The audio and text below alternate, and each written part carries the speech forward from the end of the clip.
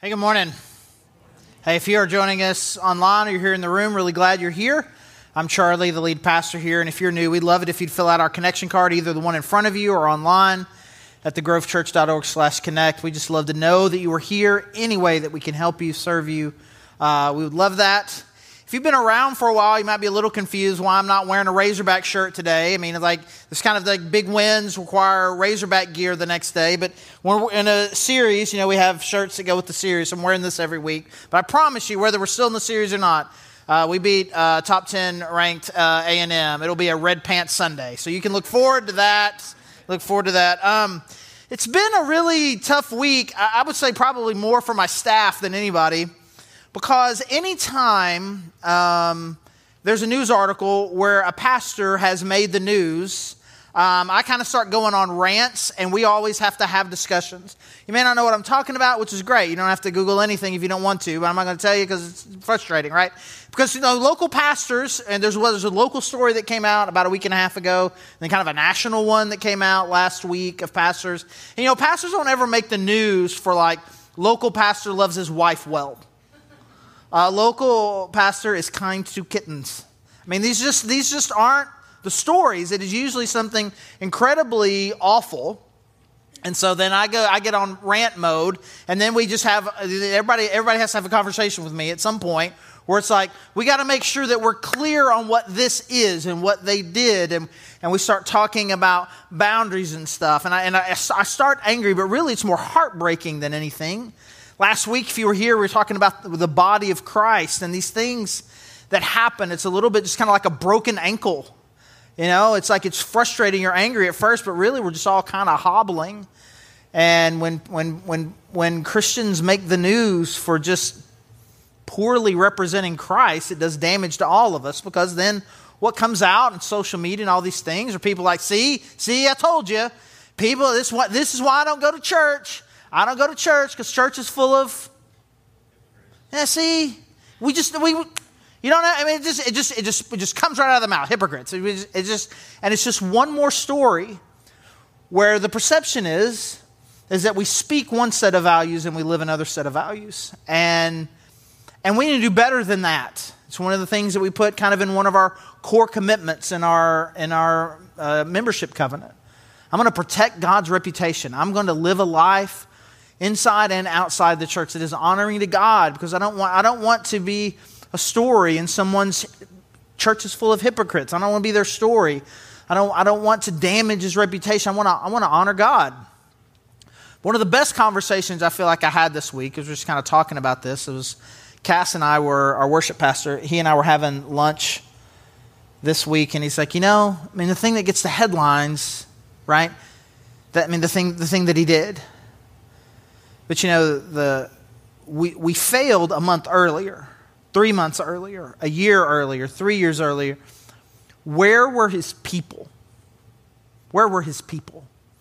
The people that were in his life enough to ask the right questions, and the people that he let into his life enough that he would answer those questions.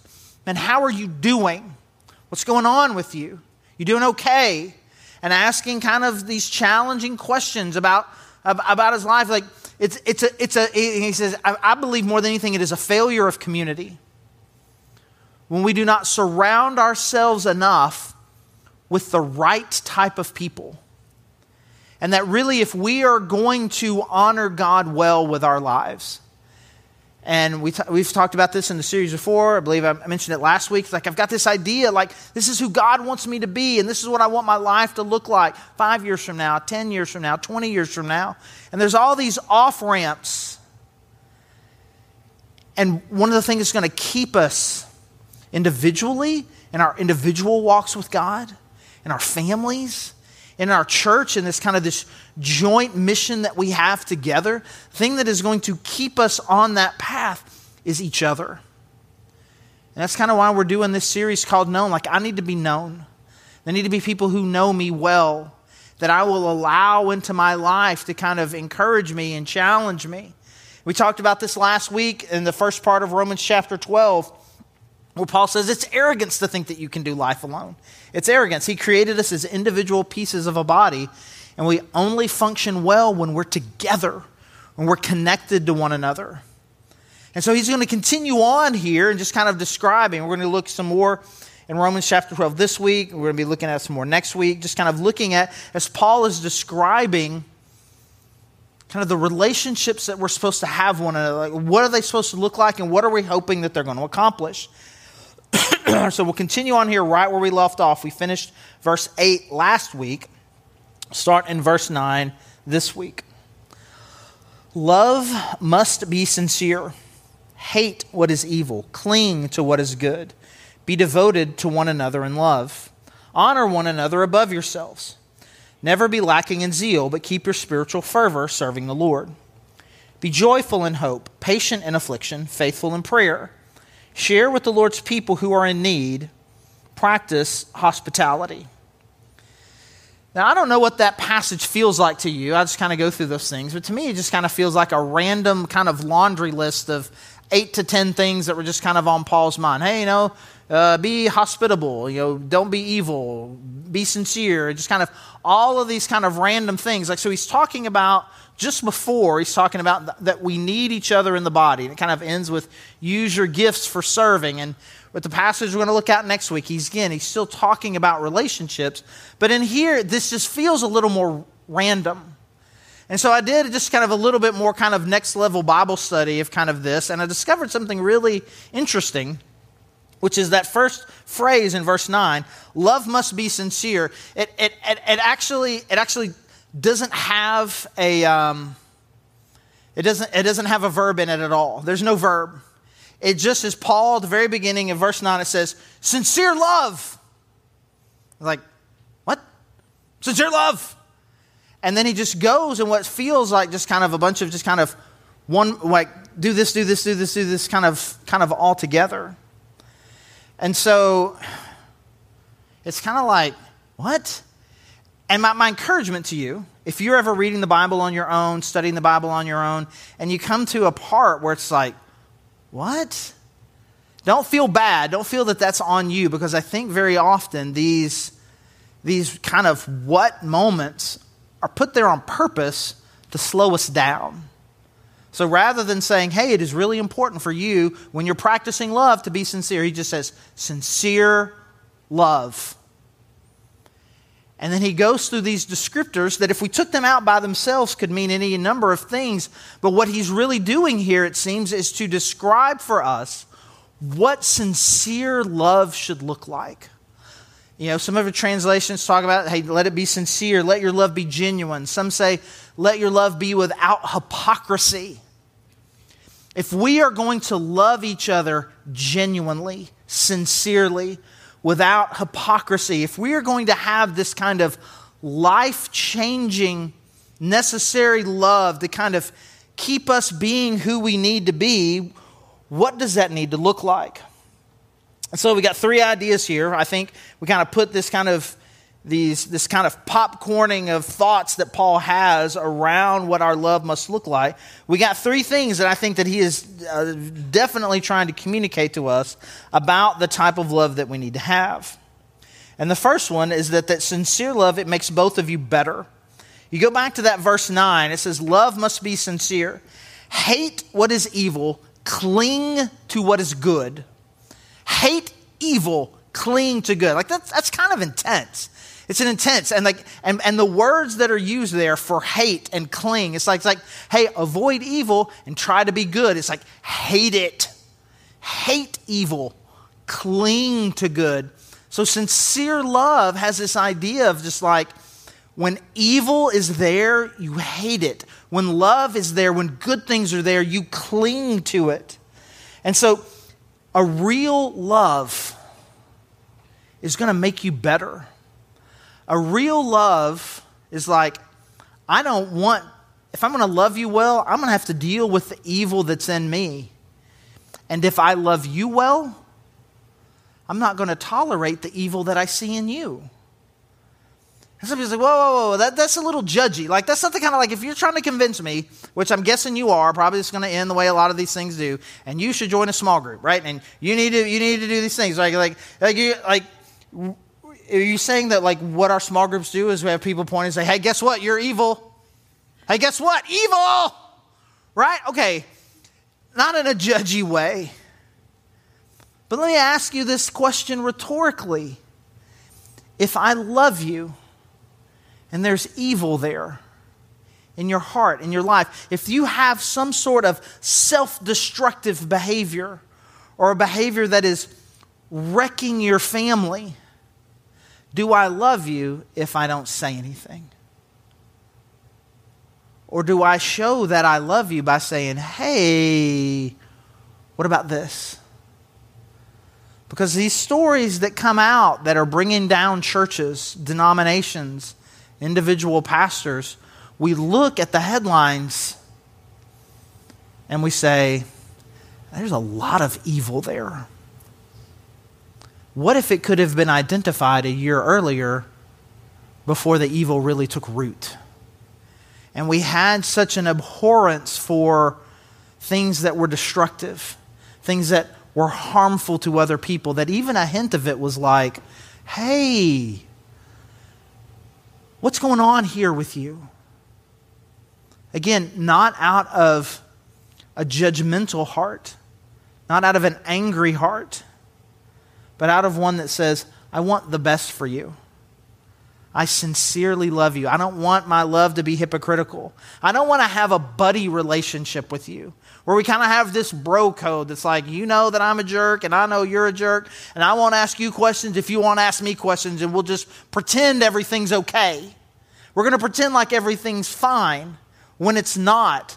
That's something, but it's not genuine love. It's not a sincere love. And if we are going to love each other well, we need to be making each other better. And you know, the person who does this most in my life, and this is going to sound like I'm doing a bit. I'm not doing a bit. I don't mean to have any comedic timing here with anything that I'm saying. The person who does this the most in my life is my wife. And you know why? Because she knows me the best. And she loves me the most sincerely. Hey, not that. Why did you do that? Why did you say that? Not in some sort of nagging way, not in some sort of, always in conflict sort of way, but in a way that says, I love you, not that. If you're going to love me, you can't do that. We need to have, and we need to be honest with one another, and we need to help each other be better. My best friends are the ones that will not tolerate such things in my life. And if you were here last week, I talked about my friend Stuart. If you weren't, I'll just catch you up a little bit. I'd been married about a year, really struggling. In my personal life, in my job, with my new wife, I was doing terrible. And he was in my small group, and I just asked him if he could have lunch with me, if he could help me. And he just agreed. He's like, hey, let's just have lunch every week and just kind of ask each other good questions. And we ended up having lunch every week for 4 or 5 years. Every week to just kind of encourage each other. And we would talk about our marriage. We'd talk about individual sin struggles that we would have. And there was this tradition that seemed to happen there for a while. Be a Thursday. I'd come home from that lunch. And my wife, Heidi, would be like, so what'd you and Stuart talk about today? And I'd be like, mm-hmm. Next week, oh, you have lunch with Stuart today? Yeah. What'd you talk about? Then after a few weeks of this, he was like, Leanne, that's his wife. Leanne and I were talking the other day. I'm like, this isn't good. And we know you and Stuart are talking about us. This is not going well. But we talked a little bit about it. And I've decided that it's okay. Because you are a better man when you spend time with him. Do you have people like that in your life? Not just simply that I have common interests with, that I enjoy being around. We do this hobby together. We have the same sense of humor. I have lots of friends like that too, and they're great. But do I have somebody? Do I have somebody that when I'm with them after that time, I'm better? their presence, their questions, their challenge, their heart. We are just making each other better. That's what sincere love looks like. Sincere love makes us both better. All right, love must be sincere. Hate what is evil, cling to what is good. And then he goes, be devoted to one another in love. Honor one another above yourselves. Never be lacking in zeal, but keep your spiritual fervor serving the Lord. Now, if I were to take those two verses out, 10 and 11, put them in a little cross stitch or a little cute little poster or something, little thing, put it on my desk, right? I mean, those they have like a real challenging kind of feel to them. You know, be devoted, honor, zeal, fervor. I mean, they kind of have this kind of like, you just got to do it. Just hang in there, push through no matter what. Be strong, right? And that is what it's saying. But by itself, it just kind of be like, again, it's like an inspirational thing that I put on my desk.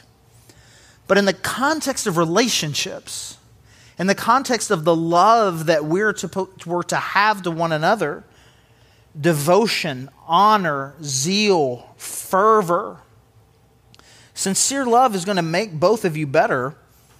But it's also, I mean, sincere love requires a level of commitment. A real level of commitment that says, no matter what, I'm in. Because very often, we give a little message here. It's like, hey, as a church, we need to do a better job of loving each other. We need to do a good job of kind of being the body of Christ to one another. And there's a thing that comes, and I'm not saying anything negative about this. This is an overwhelmingly positive thing. We think, man, if there was somebody in the church where there's a death in the family, I would totally be a part. I would do the meal train. I would send flowers. I would want to be there for that family. Hey, there's an illness. There's a financial crisis.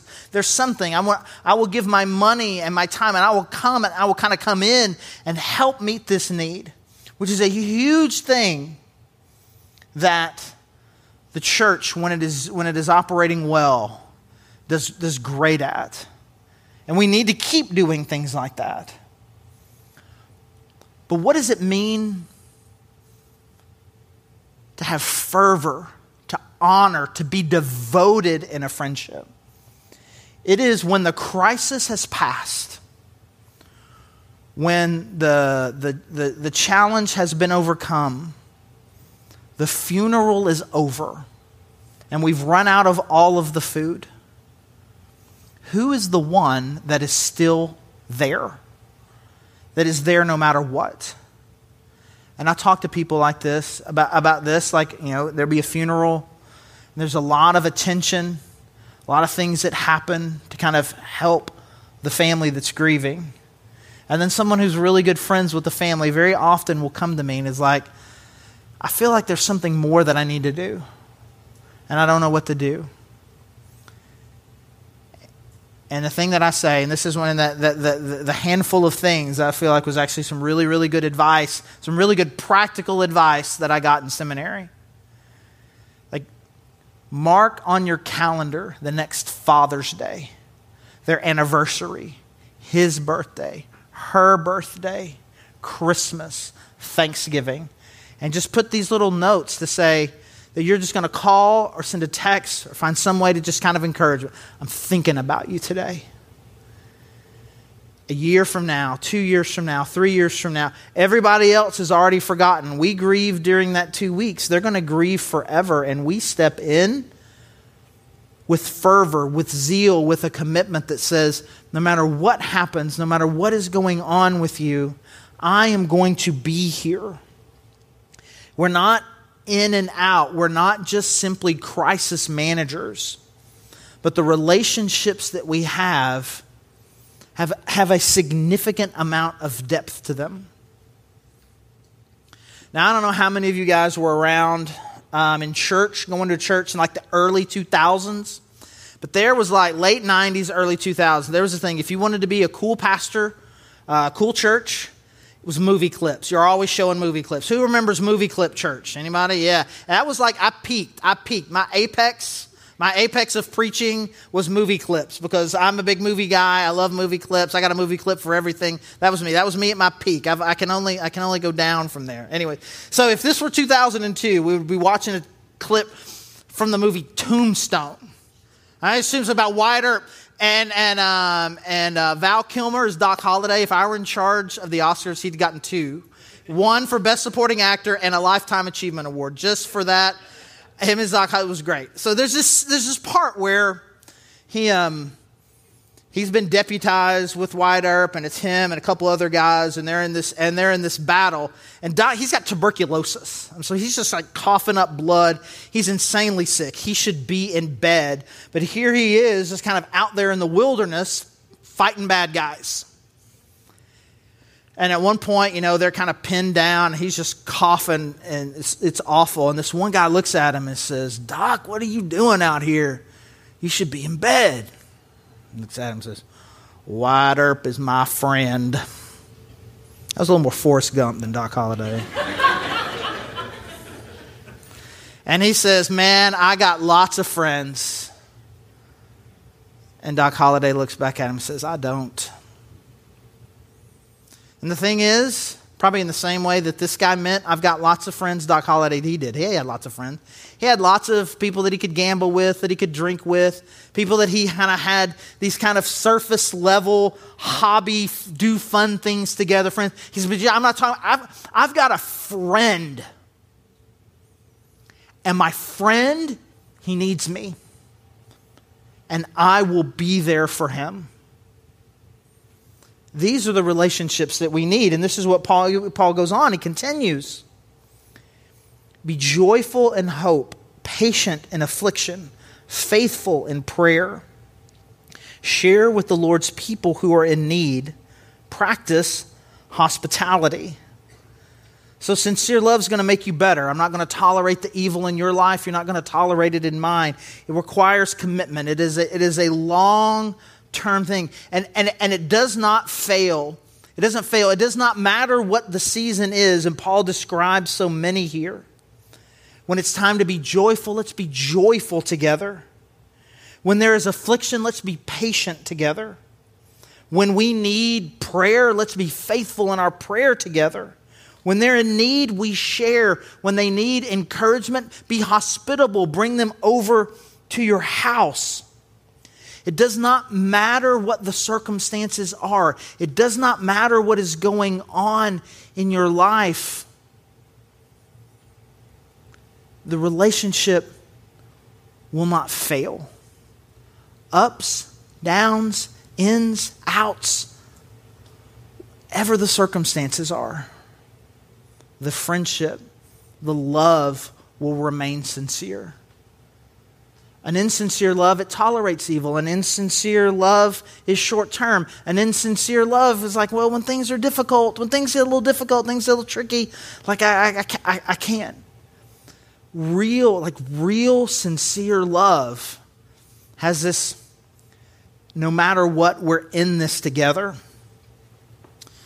And as I was thinking about that this week, I was thinking again about Cass, our worship pastor, who is one of the few people who has kind of been around from the very beginning, from the time that our family moved here about 12 years ago.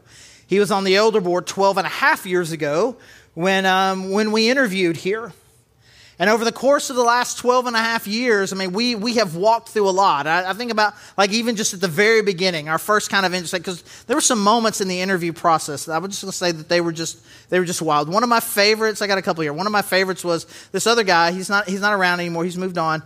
He's like, we're sitting there like, this is like a job. This is a job interview to be a pastor. He's like, hey, check out this app. And he pulls up this app that apparently is a beer bottle. And he's like, what? And he goes, and then it fakes open, and he just and it's coming from the thing in his mouth. And I'm like, okay, well, I guess that's what we are. That's cool. And then there was this other moment, like it's this pretty. I guess like it's going to be like one of the final interviews, and they brought Heidi in, my wife. So they brought her in to ask her a few questions, which is a really good thing. It's a really good thing to do, right? You ask these kinds of questions. And so they're talking to her, making sure she's on board with this idea of moving up here, being on staff. It was all good questions. And you could tell, and they had one more question, and things just got really, really awkward. It's like, well, we kind of have one, there's one other thing, and so it just got really awkward and tense. And my wife, Heidi, who did this only I don't know many people who could do this. She just kind of looks at them all and goes, "Are you trying to ask about our sex life?" And then a hush came over the crowd, in that, one, that was in fact what they were trying to do, and two, they can't believe that just happened. And I'm not going to finish that story, because the thing that she said, it was a walkout moment. She said something next, and all but dropped the mic and just walked out of the room, was taking no more questions. I was like, and it was incredible. But it's like, it was some awkward moments there at the beginning.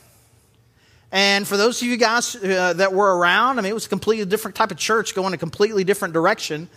And we had a lot of ups and downs, Cass and I. We've been through a lot. We've been through a lot together. We've seen just a lot of changes. We saw some initial just really rapid growth in the church. We've seen a lot of turnover. We've seen people that we thought were going to kind of be with us in the long term leave for a lot of different reasons. We've been through a lot of life transition ourselves. I came here, I was 2 kids, 12 and 9. I have 3 kids, 24, 21, and 10. His kids, I think, were like 1, 3, and 5. Now he's about to experience what we've experienced, the idea of launching one out to college. We've been through just a lot of personal stuff. Like I've been depressed, he's been depressed, feeling anxiety, just kind of learning what it means to kind of get personally and valuing kind of mental and emotional health.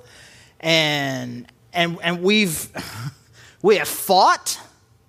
We have said hurtful things to one another. But for 12 years, a real, sincere, deep, powerful friendship. One that says, I am here with you, whatever it takes. Whatever the situation is, we'll celebrate together, we'll fight together, we'll cry together, we'll be confused together, we'll say the things that other people won't say. A sincere, genuine friendship. And you may be thinking, man, I mean, that's what you're describing. You've described 2 friendships in your life. One, you've said, is 27 years old. And another one is 12 years old. And you have these deep, long-term friendships with a few guys. And there's 2 or 3 other guys I could also talk about. For that, I've been friends with 7 or 8 years. I've been friends with a guy 10 years.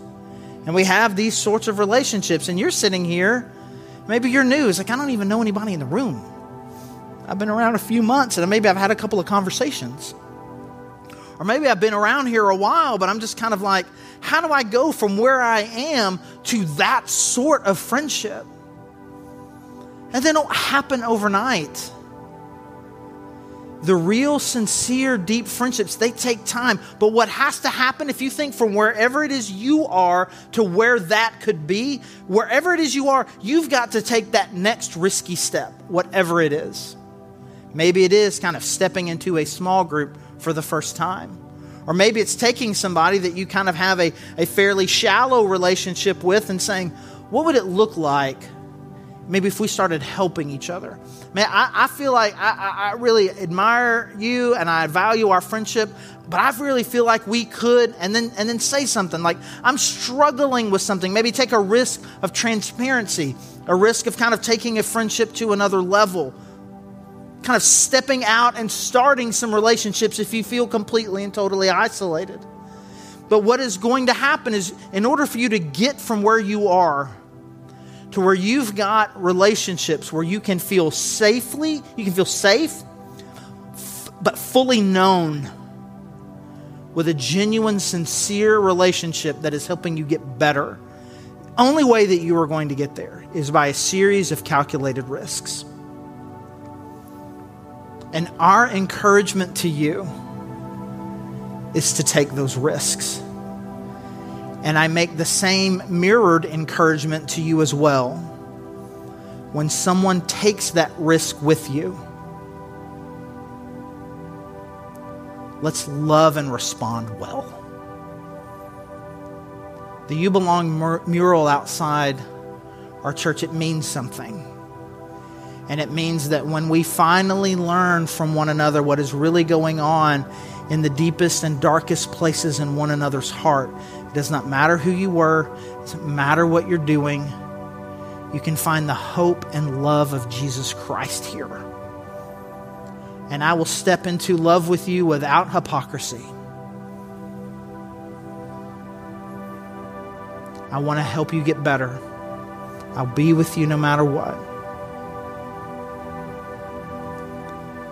And my commitment and my love to you, it won't fail. So I encourage you, take those risks, take those steps. Because even though there's this part of us that is afraid, we know that we need these sorts of relationships. But a little bit I'm scared, because I'm scared that if someone really knew me, if I was really known, I would be rejected.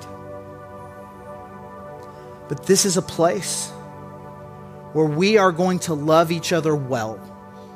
And we are going to be a place where we can encourage each other to be better. And we're going to keep each other, we're going to be the guardrails for one another, keep us all individually and collectively on the path to become the men and women in church that God has called us to be. And that begins with each one of us taking the risks and the steps to be truly known. Let's pray.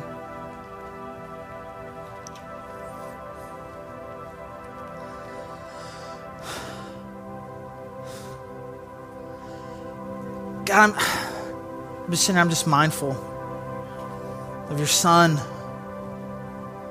and the gospel.